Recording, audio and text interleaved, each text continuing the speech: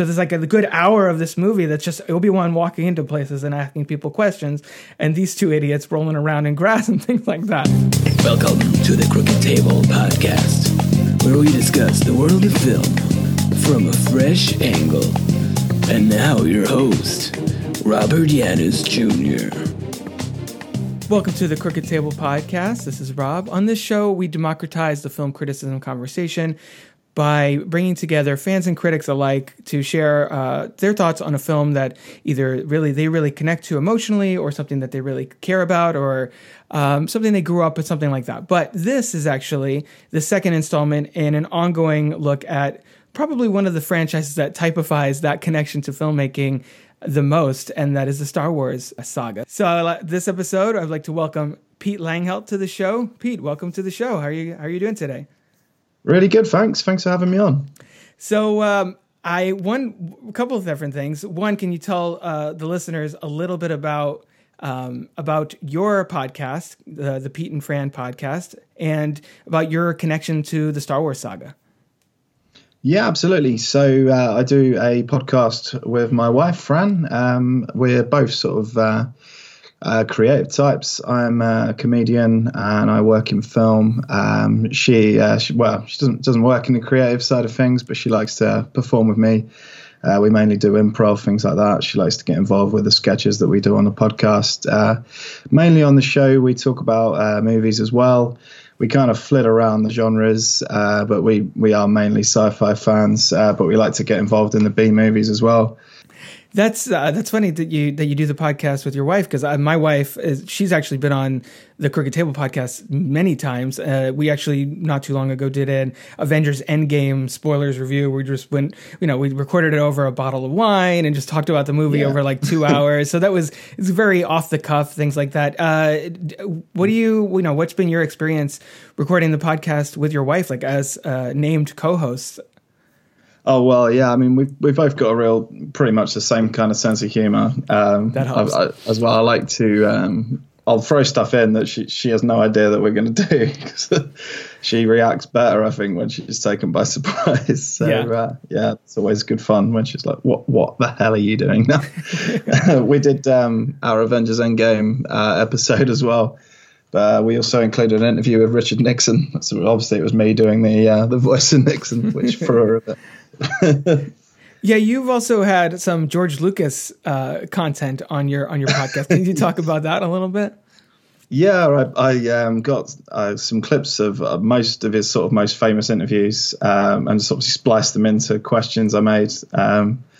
It didn't take me long to throw it together. I mainly spoke to him about constipation, and so he's always saying like, "Oh, and it was a big release," things like that. So like, what just cuts in so easily, yeah. Faster and more intense. Yeah. Which is a phrase you can apply like literally any comedic way. Yeah, exactly. I used some of it to talk about his sexual performance and things as well. Just felt a bit bad because I love George, really. Yeah, and it's funny how talking about the movie we're going to talk about in this episode, how the prequels like created such a divide in the Star Wars fandom that it's perpetuated even more so now, I think, by the sequels and The Last Jedi and the reaction to the Disney side of things. It's like, gosh, I think social media has obviously escalated that a lot more. But yeah, so when did you grow up as a huge fan of the Star Wars franchise, or like when did you come to it? Oh, absolutely. Yeah. I'd say, I was about 6 years old, and my mum and dad were like, watch these, keep yourself quiet. So they had them taped directly off the TV on VHS. So all three of the original trilogy. I think they probably still got them in the attic, but I'd love to watch them again because they're interspersed with sort of old British commercial breaks. Nice. And they must have been recorded early 90s, late 80s. So there's some stuff on there that you can't even buy in the shops anymore. Yeah, the original versions of the trilogies too, not the special little edition. time capsules. Yeah, exactly. I'd love to see what was cut out of them as well for the TV versions. Mm-hmm. Oh yeah, that's always fun. That's an experience that I think today's today's viewers aren't really, I mean, unless they catch something on TBS or on basic cable television, there are elements of that, but I think so much now is streaming that you don't have that experience of discovering things on television. Or, I mean, you mentioned having things taped off the TV. We had an entire cabinet in our wall unit at our house that was all just movies taped off of Indiana Jones, things like that, exactly, all taped off the TV. Exactly. With the some of them will have the HBO intro in the beginning of it, or commercials, like you're saying. So yeah, that's always fun to go back and revisit some of those. So, well, I guess we should just transition into the movie we're going to talk about this week. But before we do that, definitely check out the Pete and Fran podcast. It's really, really funny stuff, and Pete does a lot of work to put out quality content for listeners. So definitely check that out, people listening to this episode. So we're going to be talking about Star Wars Episode 2: Attack of the Clones. Let's listen to a little bit of the trailer right now. Anakin, don't do anything without first consulting either myself or the Council. You don't need guidance, Anakin. I see you becoming the greatest of all Jedi. The boy has exceptional skills. His abilities have made him arrogant. Excuse me. I'm in charge of security here, milady. They are using a bounty hunter named Jango Fett to create a clone army. Wait. We must stop them before they're ready. Your clones are very impressive. They'll do their job well. Blast, that's why I hate flying. This is a crisis. The Senate must vote the Chancellor emergency powers. As my first act, I will create a grand army of the Republic to counter the increasing threats of the Separatists. Hasn't been a full-scale war since the formation of the Republic. You must join me, Obi-Wan, and together we will destroy the Sith. That was a little bit of the trailer for Star Wars Episode 2: Attack of the Clones. Directed by George Lucas, written by George Lucas and Jonathan Hales. It's actually the only of the prequels that has a co-writer, which is interesting, considering that I think the writing in this movie is possibly the most criticized of the prequels. With the sound. We'll get to that. We'll definitely get to that. So this came out in May 2002. It's actually the lowest grossing of the prequel trilogy. That tends to happen though. Like even the original Empire is considered for the most part. I think it's kind of A New Hope and Empire for what's the best Star Wars film. But Empire is the lowest grossing of the original trilogy. So that's kind of the pattern that these the Star Wars films tend to follow. But I'm assuming you saw Attack of the Clones in theaters. What was your initial reaction and, your take on it coming out? Well, I mean, I was still quite young at the time. I would have been just sort of getting to the age where I was kind of too old to go with my dad, but I know he wanted to go, so we kind of went together. And yeah, I loved them coming out. It's, when you first see them, they're just as exciting, I think, as seeing the original trilogy for the first time, especially if you're quite young when they come out. But I mean, over time, they date quite badly, especially I'd say the effects in places. But I mean, I still love the prequels. Mm-hmm. Not so much the Phantom Menace, but I still love Attack of the Clones and definitely Revenge of the Sith as well. I really, really like. They're not perfect, but I think they're still really fun, and I enjoy watching them. Yeah, I have kind of a similar relationship with the prequels. I think The Phantom Menace, which at this point people will have heard the episode on that, The Phantom Menace is probably one that I've lost more respect for over the last 20 years in celebrating the 20th anniversary this year of that movie. But I had the VHS of Phantom Menace and Attack of the Clones, and by the time Revenge of the Sith came out, that was already on DVD. But I did watch those, both of them on video quite often, especially Attack of the Clones. And I think that's mostly because of the Obi-Wan side of it, and the fact that I mentioned this in the last episode on Phantom Menace, that the episode 1 feels really like a prologue to the main story, and this is really where it actually feels like it's starting to have much more connective tissue. Yeah, absolutely, I'd agree with that. And I'd say I really like once it gets going, you start to see things that you haven't seen before. Phantom Menace, I mean, yeah, it's different to the original trilogy, and you got kind of, you your lightsaber battle at the end, it's slightly different, but it's still just like one or two guys fighting. And then suddenly Attack of the Clones comes along, and it's this enormous battles. There's Jedis everywhere. There's Yoda like using a lightsaber. I think it's when it starts to really break some new ground. And whether you like it or not, or whether you love it, you hate it, it is something you haven't seen before. That's definitely true. And when this came out, I think I saw it in theaters at least 2 or 3 times, which is usually the max. I mean, I'm not one of those people that's gone to see theater movies like 7 times in theaters, things like that. But I did see this in IMAX back when IMAX still had the 2-hour cap. So they actually edited out a lot of the romance stuff. They edited it out. It's actually a leaner, it's actually a leaner cut of the movie. Actually, I think it improves the film quite a bit, trimming down a lot of Anakin and Padme rolling around in grass and talking about sand, as you alluded to, and all that stuff. I'm like, we could have cut this down a little bit.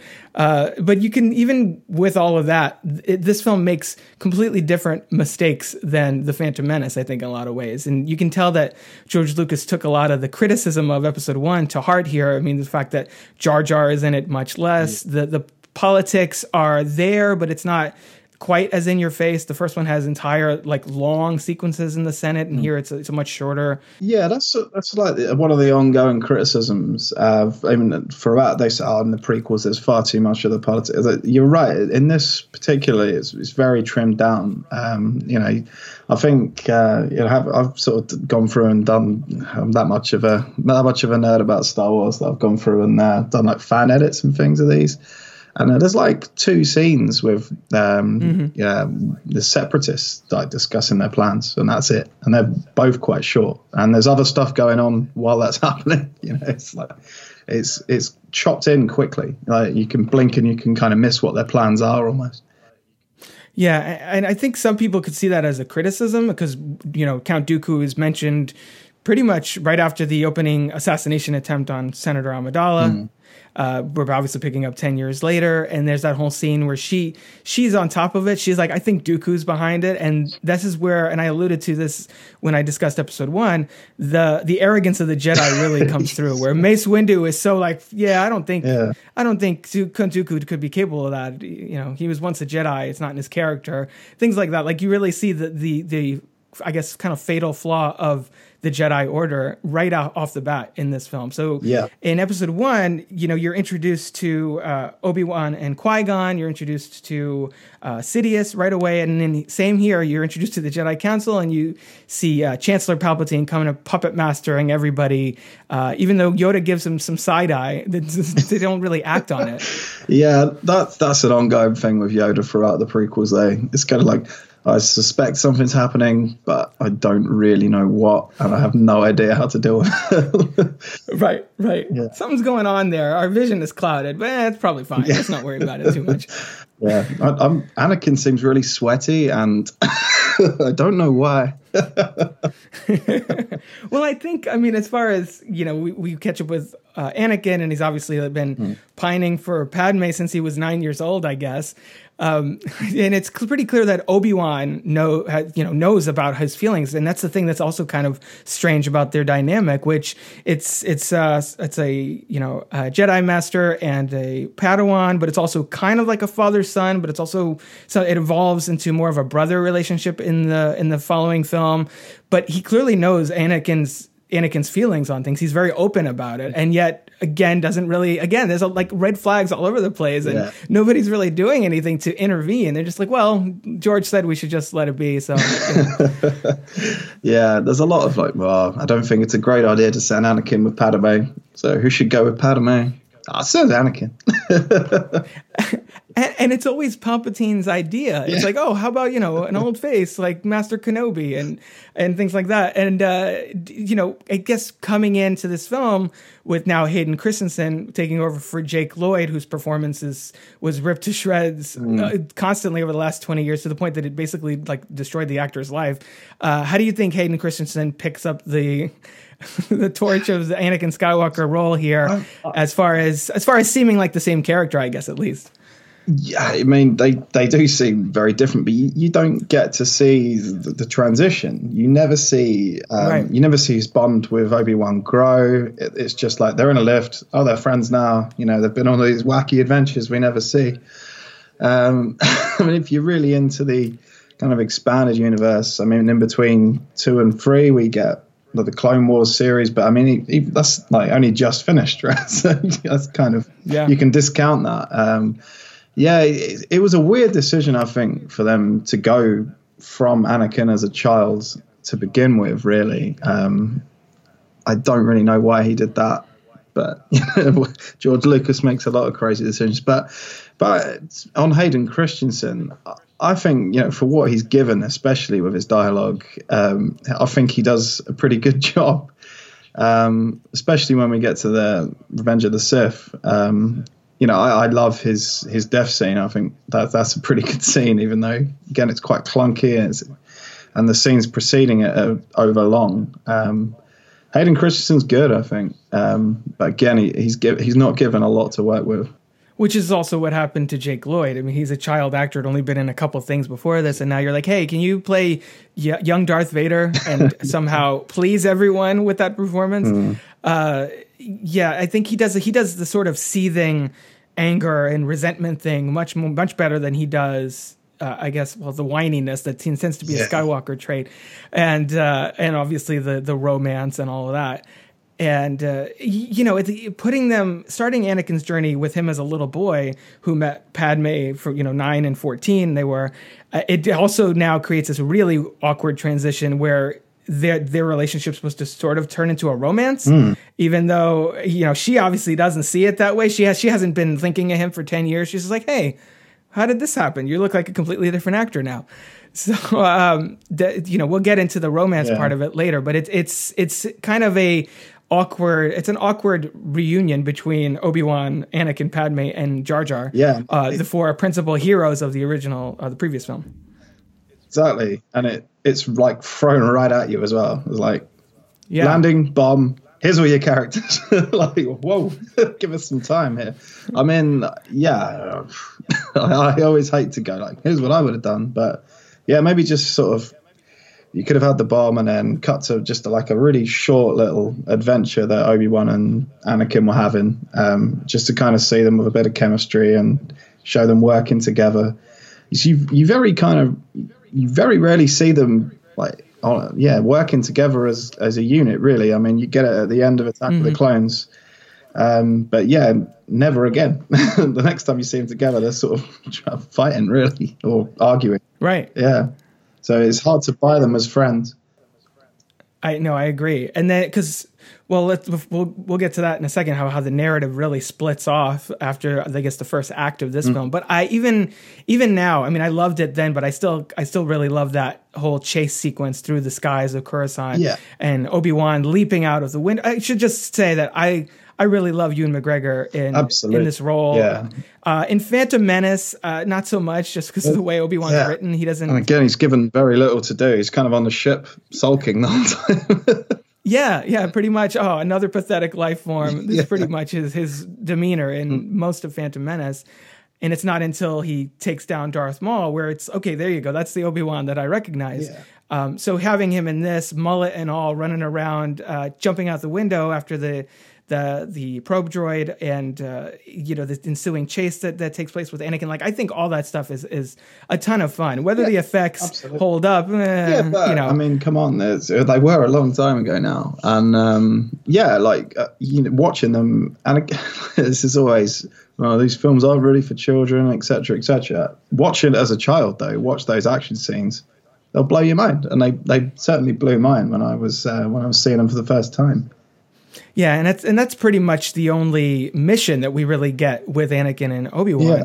But it does feel like old school Star Wars in a way. Like, it has that energy behind the sequence that was lacking for almost all of Phantom Menace, honestly. Phantom Menace is very, like, kind of plotting, and now Obi-Wan, now you meet Anakin, and now R2-D2, that's going to be an important character later on. Like, it's just table setting, basically, which is why this film because it jumps into things after the awkward reunion, kind of jumps right into the plot. I appreciate that a lot, and I love the little bit of work that this sequence does to establish Anakin and Obi-Wan's dynamic.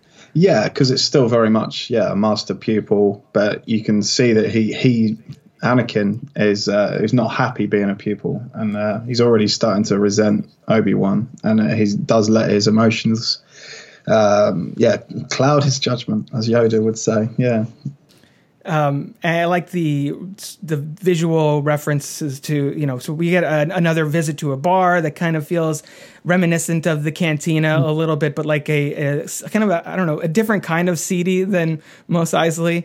And the first time we really see Jango Fett in action, what were your thoughts, going into this film, and obviously knowing Boba Fett and what a fan favorite that character is, the fact that we were going to see his father, another bounty hunter in very similar armor, and getting to explore the Fett legacy, I guess, a little bit. Did you think that this film lived up to that, or what did you think about Tamora Morrison's performance? I like the performance. It's a hard thing to dig into because you're given so little from the original trilogy. I mean, yes. It's George Lucas's baby, so that's him taking it in the direction he saw it as. What I really liked about the chase scene is that you kind of get to see Coruscant. You kind of see the different levels. Kind of a bit like Fifth Element almost. You kind of you see as the city goes down, it gets scuzzier, and I liked that element of it. Maybe again, just a bit more development. You could have kind of seen Jango sort of interacting with the kind of lower classes of the city, things like that.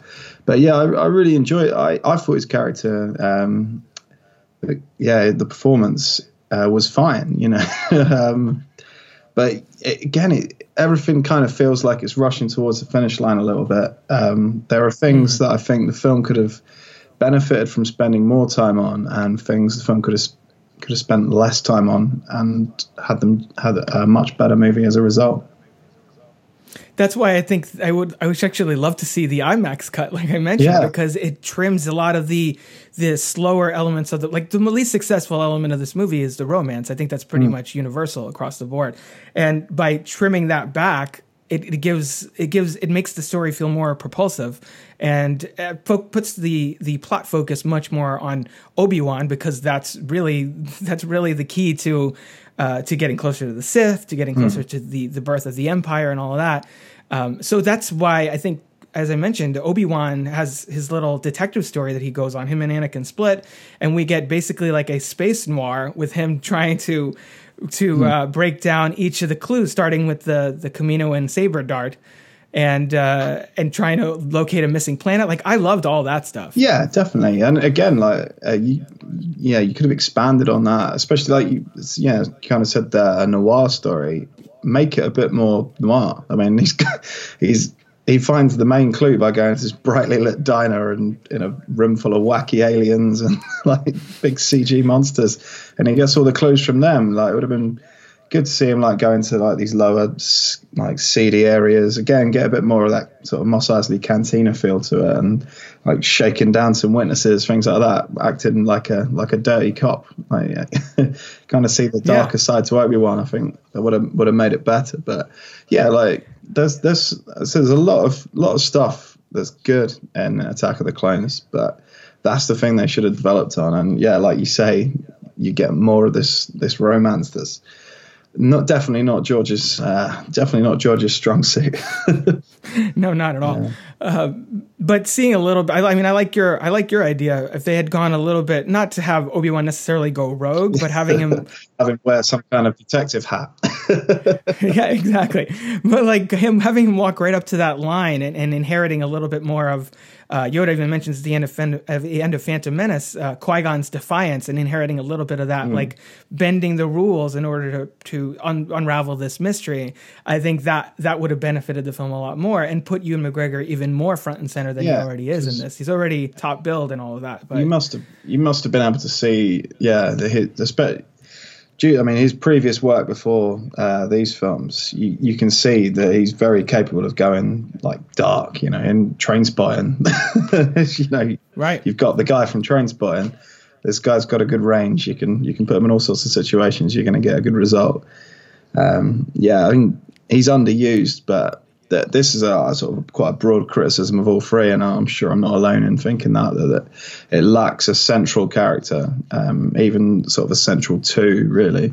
You've got a lot of people with a lot of stuff going on. Kind of would have worked better as a TV series almost. Yeah, that's true. And the fact that Lucas stuck in there like a 1950s inspired diner, it feels really out of sync with everything else. Because even when even like every other element of his investigation, it's there's a sense of world building to it. We see the Jedi archives, we see Yoda teaching the younglings, we see him travel to Camino and yet another planet that's defined by a particular type of weather or terrain. That's how geography works. Yeah, of course. But I even that, like the concept of this planet that's basically all ocean and nonstop storming, and the design of those, the design of the Kaminoans, I think actually holds up in large part, especially the close-ups on them. I don't know if that's animatronic or exactly how they did the close-ups on Lama Su and Tan Wei, and I can't believe I remembered their names. Yeah, I'm impressed by that. I told you I've seen this movie a lot, and it was mostly the Obi-Wan storyline that kept bringing me back. So we heard mention of the Clone Wars, obviously, in A New Hope. So when the title of this came out, even though Attack of the Clones is already kind of a B-movie inspired title, it at least promised that we were going to learn more about what the Clone Wars are. And so were you satisfied by the reveal that it was a clone army and I guess the inception point for the Empire? Yeah, absolutely. This is where I think, the whole Clone Wars thing is why I think I love the prequels. I said it. I love them. It's on record. It's the strongest element of the prequels is the politics that causes them and the actual scenes of the Clone Wars themselves, especially. I love the battle scene at the end. I love the mass Jedi fight in the arena. I think those are the strongest parts of it, of the film itself. The Clone Army thing, I can see why he went for that and where it fits in.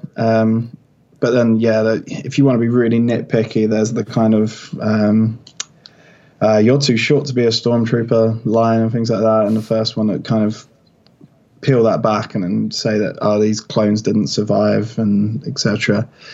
But I think there's the line in A New Hope where it's like you fought in the Clone Wars, and I think that there you go. And the reasons for the Clone Wars happening, fine, it all fits in. That for me makes sense. If you want to really nitpick, of course you can find holes where it doesn't. But for me it makes sense, and I really enjoy all the battle scenes we get in the next two films from it. Yeah, I like the reveal of the Clone Army, the fact that we get a little bit of the Imperial March in there already from John Williams. The only thing about that whole element that I felt left kind of cold by after this film was the convoluted explanation with, I was recruited by a guy named Tyrannus, and there's requests placed by Sifo Dyas, a Jedi that we've never heard of, and it's not ever really made clear in the movies if Sifo Dyas was like being manipulated by Dooku, if he was already dead and Dooku just stole his, they never really clear that up, and I was actually waiting for that to be addressed in Revenge of the Sith, and it never came up, so I was like, okay. It's none of that was left on the cutting room floor either. I mean, the deleted scenes you get on both the DVD releases and things like that. None of that's in there really. And whatever, if they were in there, they weren't developed much further than maybe the script. Have you ever watched any of the deleted scenes on Attack of the Clones or Revenge of the Sith? I have. It's been a while since I've seen them. The main one that really sticks out more from political stuff. That's true. Attack of the Clones, I remember, and I guess in a second we'll transition to this part of the story. But it was a lot more of Anakin and Padme, and like her parents for some reason, and things like that. But Revenge of the Sith, they had deleted scenes. It was basically an entire deleted subplot that I think was going to be a live action TV show at that point that never really came to pass, but it was like the birth of the rebellion and Padme being instrumental in that.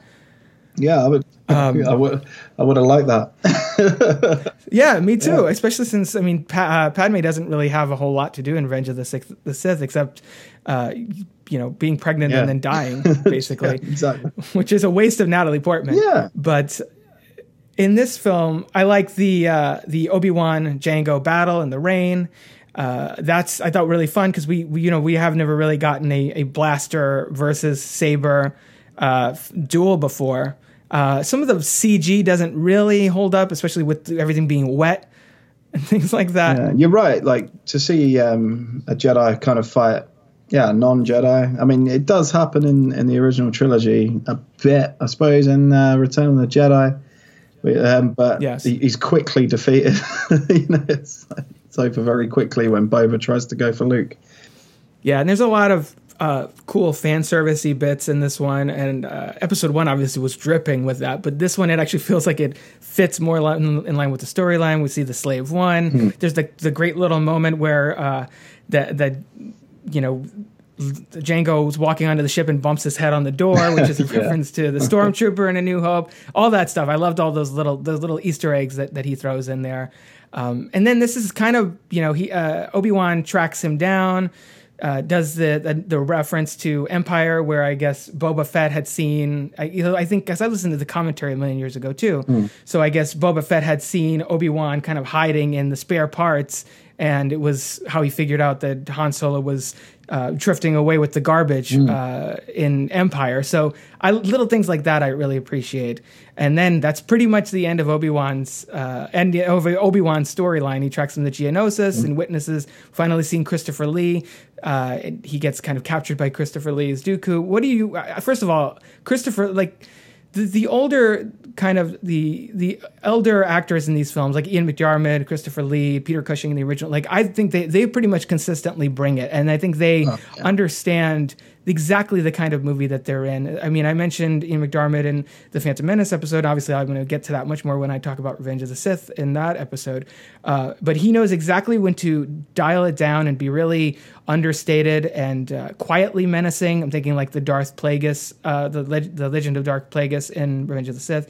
But then to really ham it up when he's like going full Sidious. And I think Christopher Lee similarly strikes a nice balance in this film. Well, yeah, I'm gonna do what we normally do on my own podcast, which is compare an actor's performance to Alan Rickman in Robin Hood, Prince of Thieves, because it's exactly like that. He knows when to just go crazy and like chew the set, kind of really physical performance all over the place, big kind of like shouting, like when the scene doesn't really call for it, but yeah, when he needs to be, he's this like threatening, really quite scary, sort of vile kind of character.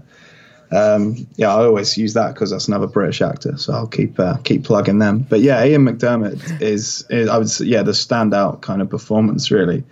Because like you say, he knows when to go. Once more, the Sith will rule the galaxy, and exactly. And even before he's sort of become the Emperor, really, he's you can always realize what he's up to, but you can see why the rest of the characters don't. He's being this mentor to Anakin, but at the same time, you know what he's up to as the viewer. Of course. And I think that's a similar type of deal with Christopher Lee. Like when he's captures Obi-Wan, and he has Obi-Wan suspended in the that energy field, I guess. He's trying to appeal to Obi-Wan and trying to do that classic Sith move of join me and together we can destroy the Sith, like that whole thing. Like you even see Kylo Ren trying to pull on Rey even now, like several films later. And you almost question for like, if you didn't have the toys where he's holding the red lightsaber and the marketing really blowing it, you'd be like, well, is he like trying to defect to the other side in order to like double agent it, or what's going on? I mean, Christopher Lee's criminally underused. For sure. But I mean, you can't. Yeah, George Lucas isn't the only one to have done that. He's underused by Peter Jackson as well. But it's crazy that he was like mid 80s at this point or something like that, early to mid 80s, and he was in all these like huge movies in the early 2000s. But yeah, if you want, like he's the guy I would have cast as well. You know, I need this kind of menacing, like definitely British, got to be a British guy. Christopher Lee's the guy you go to for that. Someone who seems wise, but is definitely concerned on the threat. Absolutely. So I think we need to transition into the least compelling part of this film. So Obi-Wan has his fun little detective tale going on. And Anakin and Padme, meanwhile, are eating floating fruit and rolling around in grass and talking about sand and wishing that they could wish away their feelings and all of that stuff. So I think we're on the same page as saying this is probably the weakest subplot, element, sequence, whatever, of probably, definitely this film, if not the prequel trilogy as a whole. I just don't know who it's for. Right. Yeah. Kids are bored, the fans are bored. I mean, what was this like? Bring a date? She'll really enjoy this bit. There's so much of it, and I don't know who it was aimed at. It's just mystifying to me. And also, it's probably a wide criticism of George Lucas, but he doesn't know his limits, maybe. And romance writing is definitely one of his limits. Which is why it's strange to me that this is the only film that he's directed that he didn't write by himself, at least doesn't have sole writing credit on. It's like, was Jonathan Hales brought in to fix this? Because so, he didn't do a good job. Like, what elements did he like polish up on George's script? Yeah, and I mean, I'd have said maybe George talked to a woman on this one. They might have had a better angle on like a romance plot. Not to pigeonhole people, but run it by a few women at least. Some of the things Anakin says, are these romantic? He's like, so what ladies are into is complaining about sand and then like creeping up on their shoulder and starting to caress them, right? Talking about how everything's nice and smooth, right? Isn't that how you initiate a romantic interlude? I mean, most women usually start a romance with a man they've said, "Please don't look at me like that. You're making me feel uncomfortable." Yeah, exactly. And then go on to pretend that they're injured so that they can get close to you and talk about how dictatorship maybe not such a bad idea. And I mean, it's like, some chicks must be into fascism, but probably not one that's a democratically elected senator.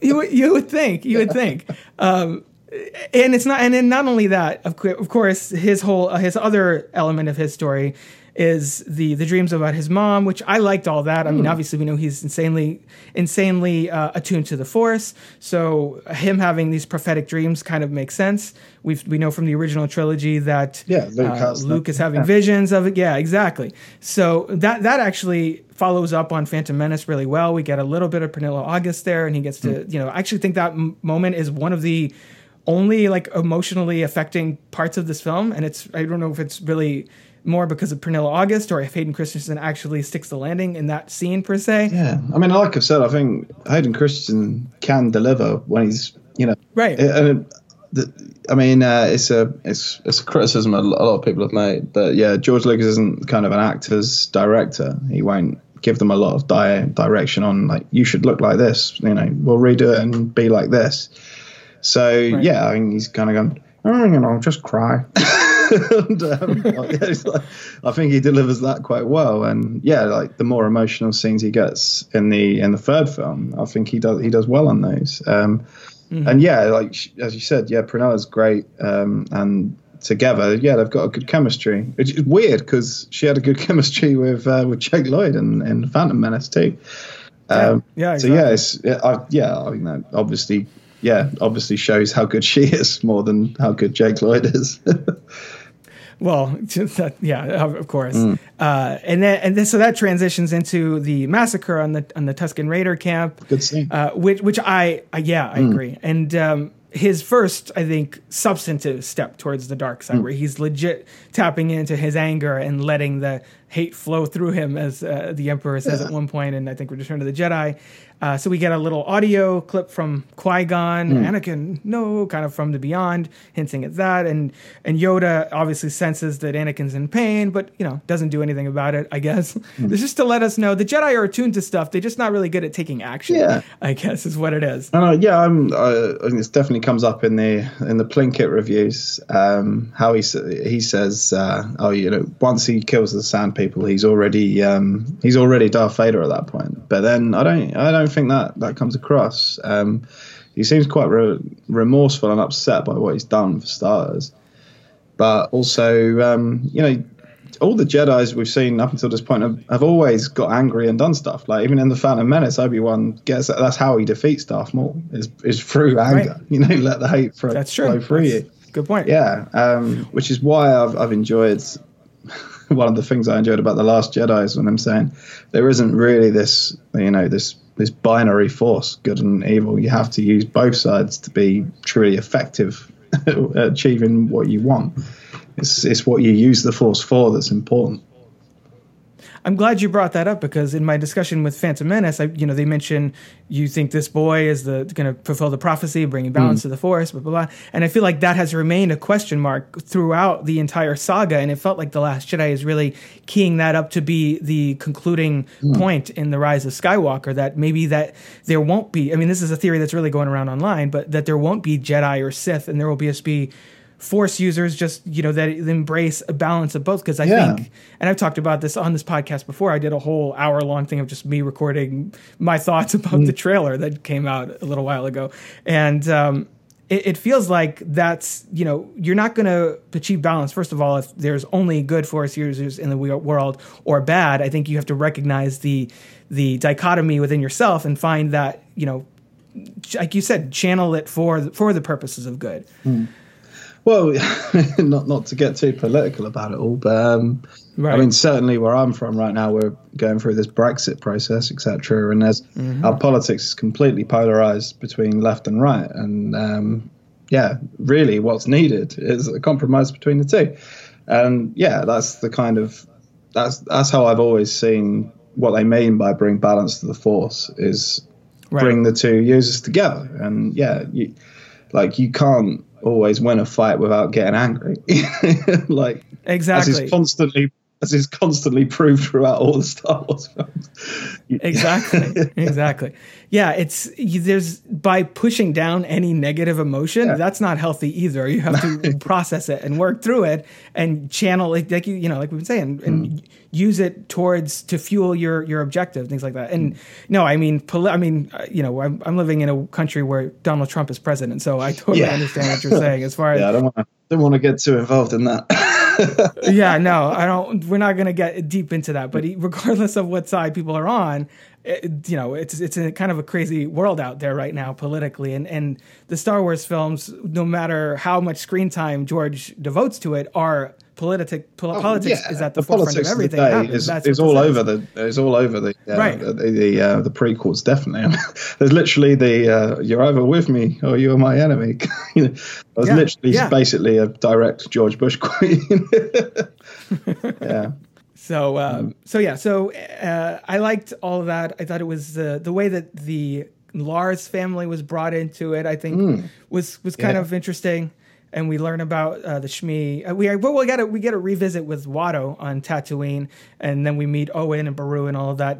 Having obviously seen the original trilogy, seeing the Lars moisture farm at this earlier point, do you think that was a decent setup for what we see from the Lars family, I guess, in A New Hope? Not that they're the most interesting characters, but it's table setting for where Luke ends up at the end of Revenge of the Sith. It makes sense. If we're going with this, they were split up at birth. But Leia is Luke's sister, and we've got to get to that point.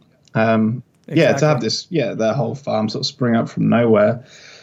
It's something to be in this very easy to find remote location.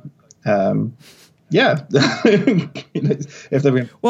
living in the middle of Mos Eisley, quite difficult to find. Exactly.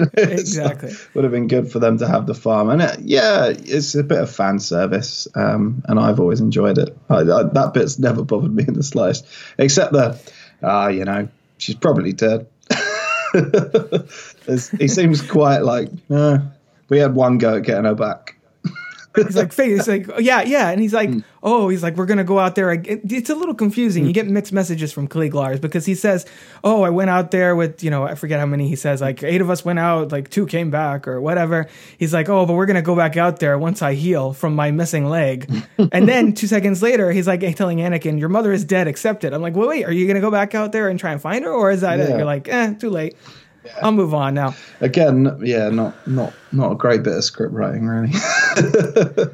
And yet another scene where people just kind of sit. Sit around drinking blue milk. Yep. Again, another fan service thing. You got. I was very much on board with the blue milk. Same. Wouldn't have worked without it. But also, it as obnoxious as his hatred of sand is in this movie, especially, which they set up in Phantom Menace. It does make sense of why they would bring Luke here. He's never going to want to go back to the planet where he was a slave, where his mom died in his arms. Plus, he just doesn't like sand. So, exactly. Why would he look for his son there? It's controlled by the Hutts and everything anyways. There's not really, much of a Republic presence there for the Empire to really worry about, at least at that early stage. I mean, my whole thing with he's become Darth Vader. His whole reason for turning was to save Padme. Once Padme's gone, he's made that change. His interest in his children would be zero. He's a Sith now. All he cares about is himself. That's the Sith. So this whole he'd just go and find those children and kill them. He basically wouldn't even register that they existed still. His main interest was Padme. Once Padme's gone, his motivations are gone. And maybe he would go try and resurrect her, maybe, once he realizes that wasn't going to happen. Just be this pure ball of anger, which you see, for all the extended universe kind of things, where he's just being a real scumbag to people all over the galaxy. I mean, even in his brief appearance in something like Rogue One, you get Vader as this just ball of anger. Exactly.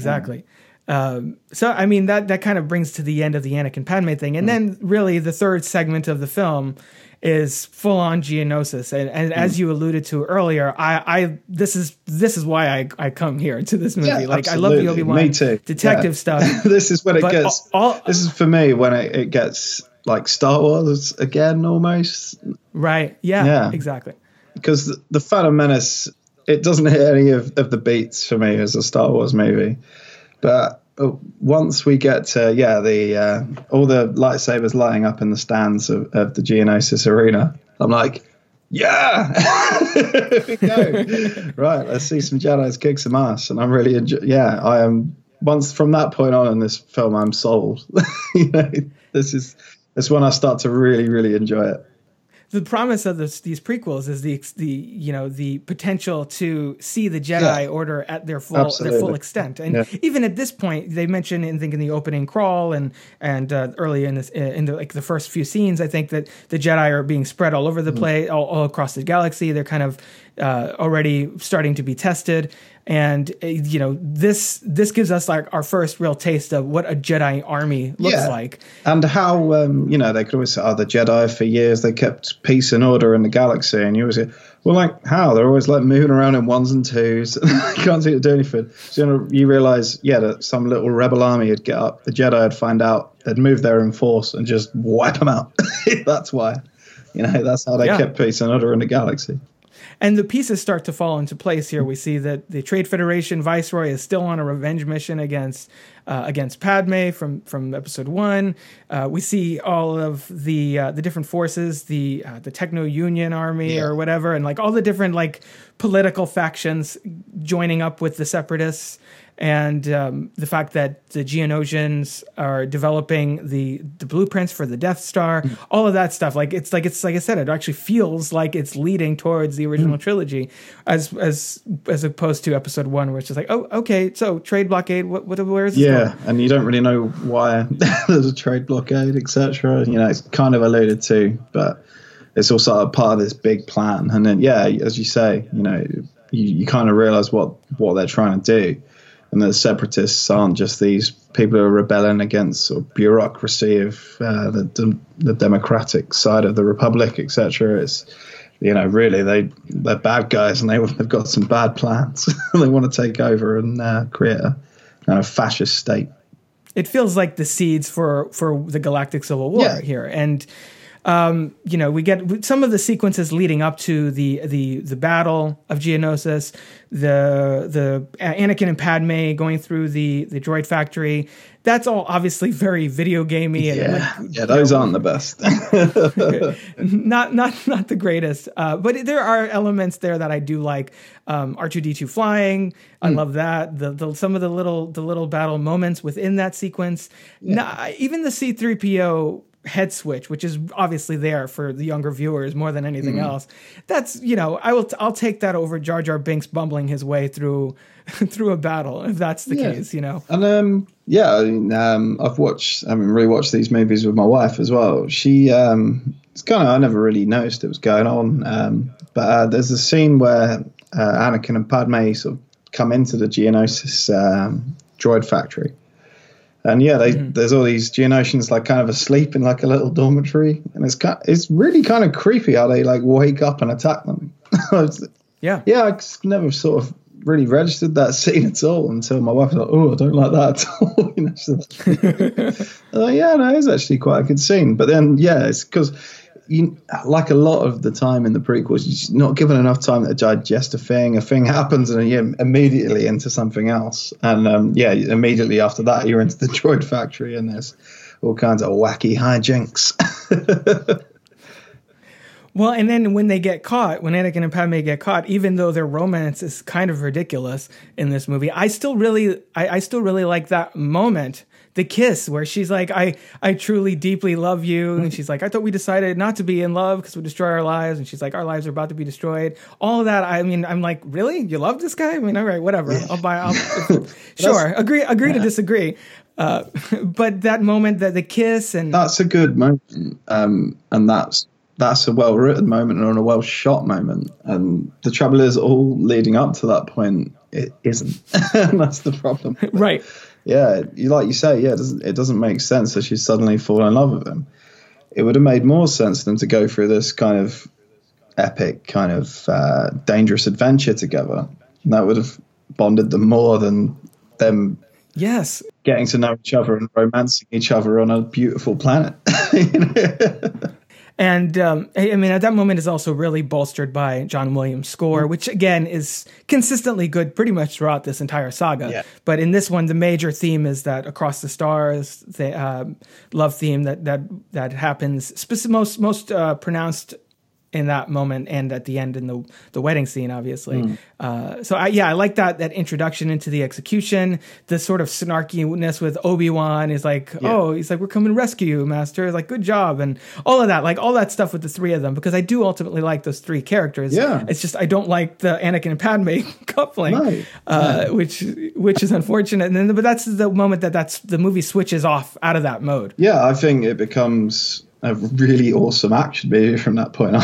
You've got if I kind of compare it to a typical 80s sort of Sylvester Stallone kind of thing. He would have had this love interest, and then another action star would have come along. You'd have had this awesome action scene. The trouble is, that's just what comes before it. I mean, you've got a pretty good storyline with Obi-Wan. It's just this, God, it's hard to be invested in the Anakin and Padme romance, because it's so badly written, so badly shot. And I don't get who it was for. It would have made more sense for her to just suddenly, just go, we've been through a lot of battles together. I really respect you now. Let's kiss. And John Williams Scott probably would have carried that through. Or, as you mentioned, if their love was really born out of just shared experiences, going on this dangerous mission. It's like, it makes me think of something like, this is a random reference, but it makes me think of something like Speed, where at the end of that movie, Keanu Reeves and Sandra Bullock are together. And they're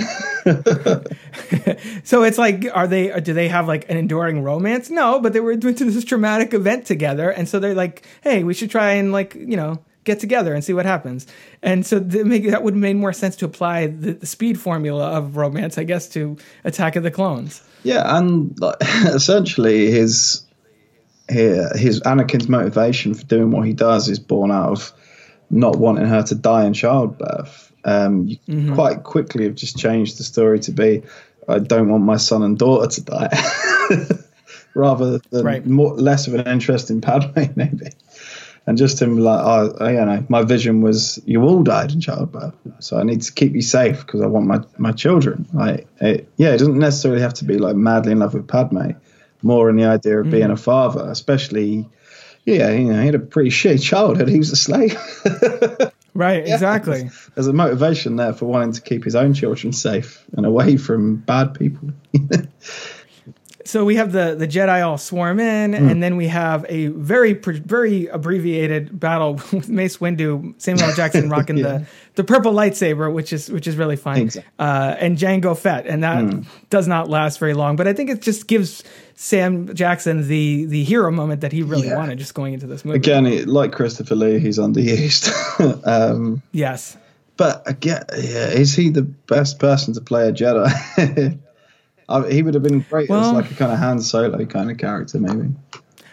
Yeah, no, that's a good point, because Sam Jackson's signature is his swagger, it's his attitude and his confidence. And in here, he just stands around in robes being like, oh, bring them before us. Yeah. Or like, oh, I don't think we could know that. Do what you want. I don't care. So much. He's so hands off instead of really channeling what makes him such a compelling on-screen presence. So, from his career perspective, it's useful for him to be in Star Wars, but it doesn't really get a chance to do that much with it, which is unfortunate. Definitely, yeah. Him and Christopher Lee, like, you've got two great actors there, and there's very little for them to be involved with. But again, this just comes down to the story doesn't centralize itself enough, and the areas it moves into are probably not the way it should have gone. This film could have, even though its redeeming qualities are its action, could have done with some more action. Yeah. Well, the midsection, I mean, between you get the chase through Coruscant, you get the battle. Well, between the chase through Coruscant, like at the end of, let's say, roughly Act 1, and then the beginning of Act 3 with all the Geonosis stuff, the only real bit of action you get is Obi-Wan and Jango Fett fighting in the rain for, 2 minutes. Yeah, it's, the whole point of Anakin and Padme moving away together was because, she's under threat of assassination. So maybe she had gone somewhere else and people kept trying to kill her throughout the film. Anakin keeps saving her life. Again, there's another reason to feel closer to the person that keeps saving your life. Now, if there'd been 2 other assassination attempts on her and he saves her each time, maybe that deserves the kiss. Yeah, maybe they're getting chased around the galaxy. Yeah, they have to keep moving. That would have been See, I like that we're fixing this movie. Yeah, I've already, like I said, I did a fan edit. I already tried, but it's quite difficult. Yeah. Well, the first thing is to cut all the romance, and then that gives you at least a leg up. I wish I'd seen the IMAX reduced version you'd seen. I would have loved it even more. Yeah, I know. I want to do research and see if I can find that somewhere online, because I do feel like it would have really improved, because this movie is kind of long as is. I think it's like 2 hours and 20 something minutes. So it doesn't, with the story that's being told here, it doesn't need to be that long. No, it really doesn't. Yeah, because the best bits are mostly at the beginning and the end. Like you say, the second act is filler, really. Yeah, that's the part there. If you're watching it at home, you let it run. You're like, I'm gonna go get a snack, hit the restroom, go make a quick beer run or something, and then come back. We're like, oh, okay, they're still talking about sand. It's all good. Yeah, but if I'm still out when it gets to the Geonosis bit, just pause it. Yeah, exactly. Yeah, see there, that's a good marking point. So then Obi-Wan and Anakin, they chase Dooku, and then Padme falls out. We get that little moment of tension where Anakin basically says, I don't care about the Jedi Order, I'm worried about Padme. Like, you could see already that his fixation has, in this film, transitions fully from worrying about his mother to worrying about Padme, which leads directly into, as you were mentioning, in the path of the dark side in Revenge of the Sith. So that leads us to the lightsaber battle, and I actually really like this one. I think, absolutely, loved it too. We don't get enough of Obi-Wan. He's kind of dispatched pretty quickly. But you see the impetuousness of Anakin. You've got to see, because people always kind of, before he became Darth Vader, there's always this, he was a great pilot, he was a great warrior, and you don't get long to see that, especially when Revenge of the Sith mainly focuses on how he becomes Darth Vader rather than developing his character. You don't get long to develop Anakin's character, so you've got to see him be a very competent warrior, like in this film. Otherwise it doesn't work. So he's straight in there, and he's able to kind of fight Count Dooku on equal terms quite quickly, even though he eventually loses. But so you get, again, it would have been beneficial to see him fighting more in this film. Otherwise, suddenly he's like, yeah, sure, I can take your lightsaber and take on Count Dooku by myself. Well, and he's already picking up that Jedi arrogance at the beginning, towards the beginning of the movie. He's trying to crack a joke, and then Obi-Wan says something like, "Oh, if you practice your saber skills as much as you do your wit, you'd rival Master Yoda as a swordsman." He's like, "I thought I already did." Things like that. That we don't really see in action until, I guess, like you said, this point. And it doesn't. He still loses his arm. Which again plants the seeds for the original trilogy and the reveal there in Return of the Jedi.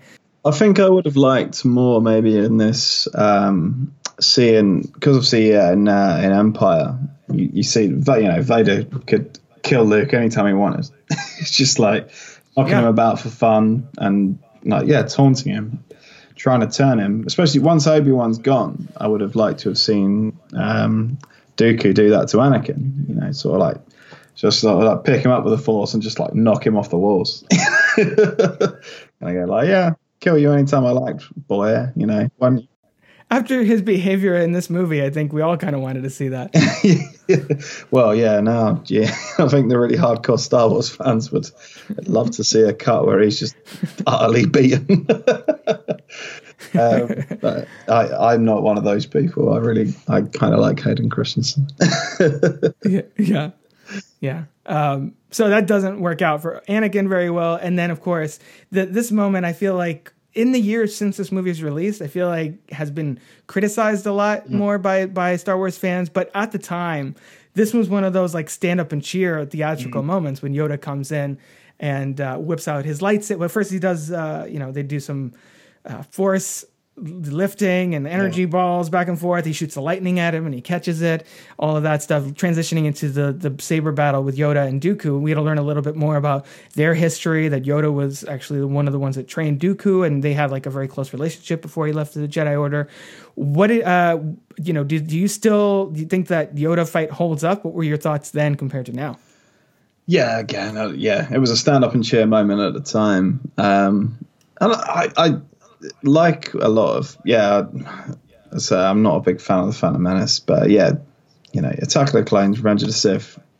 They're not perfect films, but there's a lot in there that I really, really love, and I do really enjoy the Yoda fight.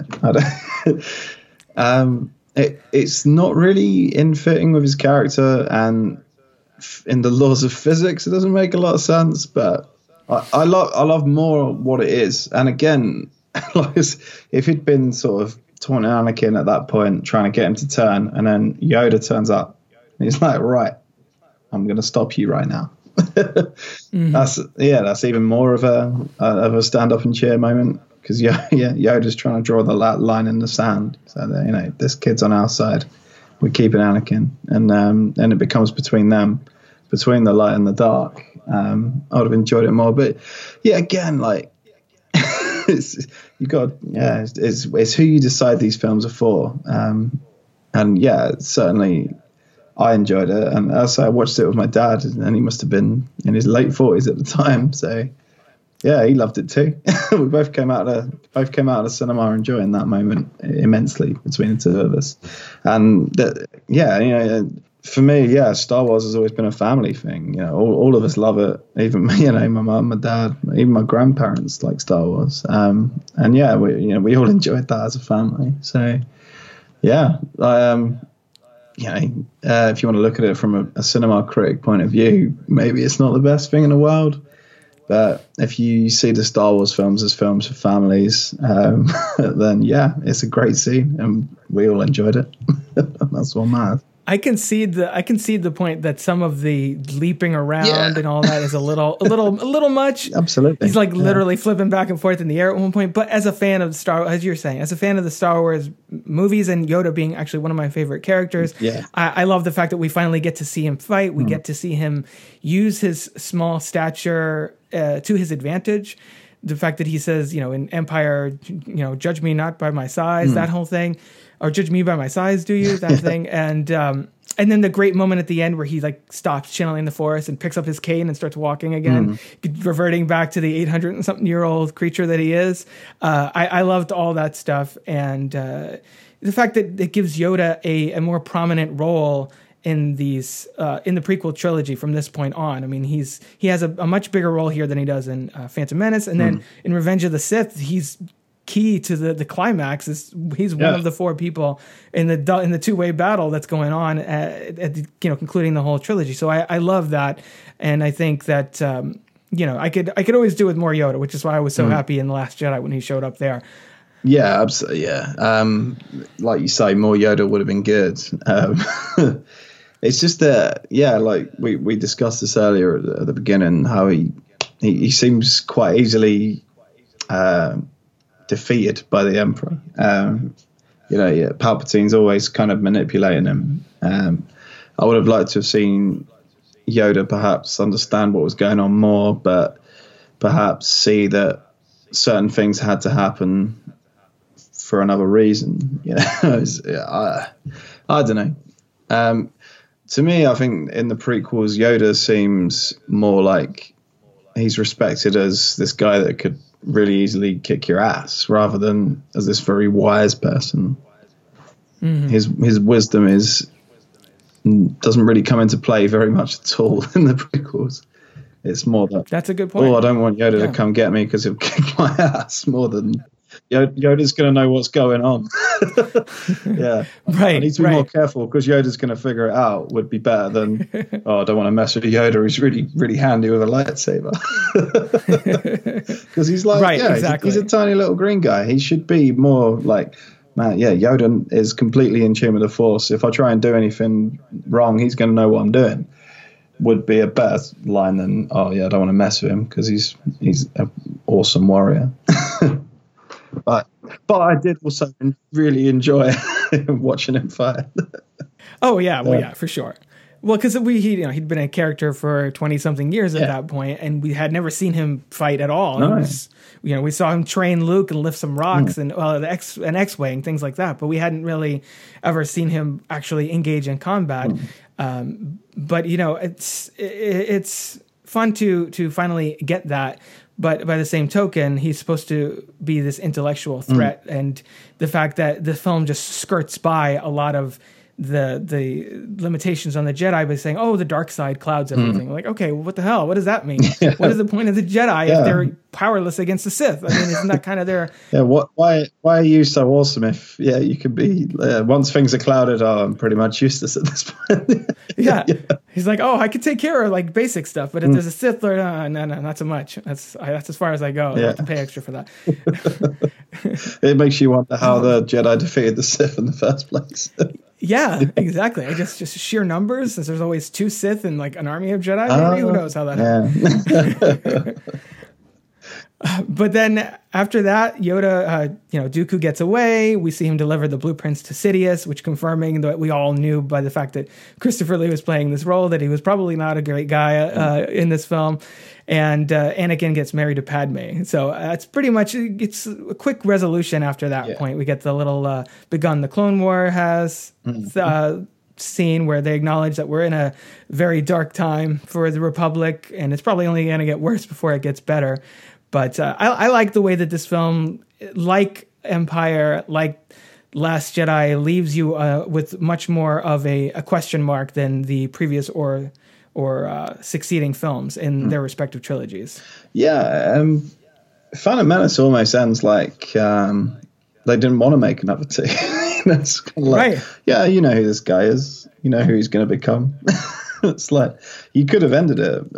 It's almost like, he thought maybe... I know that at the time he was really worried about the box office numbers for Phantom Menace. It's almost like, maybe he hadn't always assumed he was going to get to make the other 2. Maybe that's why it's a bit like New Hope. It kind of ends like it could end here, but there's always a scope for a sequel. Of course. But like Attack of the Clones ends, you know there's going to be more at this point. You couldn't end it on that. So, is there anything about the film that we haven't talked about that you wanted to make sure we bring up before we kind of close it out? I don't think there is. No. So you've done well in taking us through the entire movie, really. Perfect. Yeah. Cool.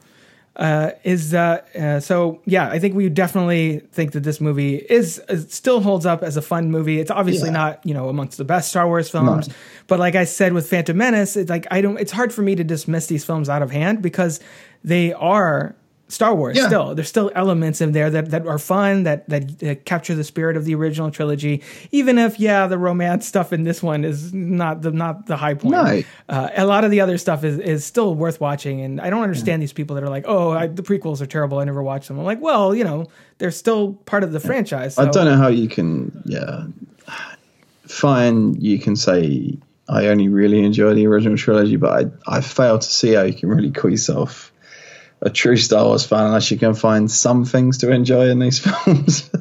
Exactly. Yeah, there's got to be something in there that you liked at one point while watching them, even if you hated them to their very soul. And there's a very special place in my heart for Attack of the Clones, same as Revenge of the Sith.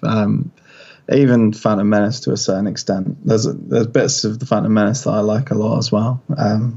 Mainly the ending, but.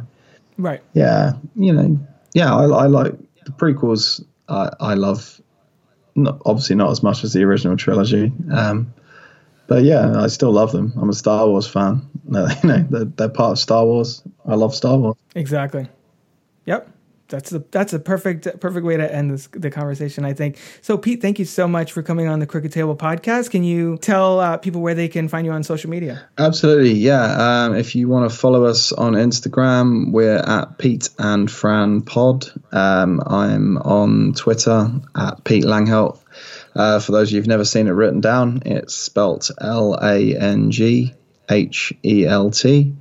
If you want to find the podcast, it's the Pete and Fran podcast. It's on a lot of places now. Podbean, Spotify, Stitcher, Castbox, can be found on YouTube as well, and on SoundCloud. Great. Definitely check out Pete and Fran podcast. It's a ton of fun to listen to. So, Pete, thanks so much for coming on the show again. I would definitely love to have you back if you come up with anything. Absolutely. That you like, if you really want to talk about any genre, it doesn't matter. Just shoot me a message and let me know, and we'll see about getting you back on the show. Yeah, likewise, man. If you ever want to come on and chat to us as well, we talk about a lot of weird movies too. So. Cool. There you go. I'd love to. That'd be great. Brilliant. Thanks for having me on. If you're interested in joining me on the show to chat about one of your favorite films, head on over to crookedtable.com/guest. Or you can consider supporting the show at patreon.com/crookedtable. Of course, you can always find more podcasts, reviews, videos, and other movie-related goodies over at crookedtable.com. Until next time, this has been the Crooked Table Podcast, and I've been Rob. This has been a production of crookedtable.com. All rights reserved. That's the yard of the little KED.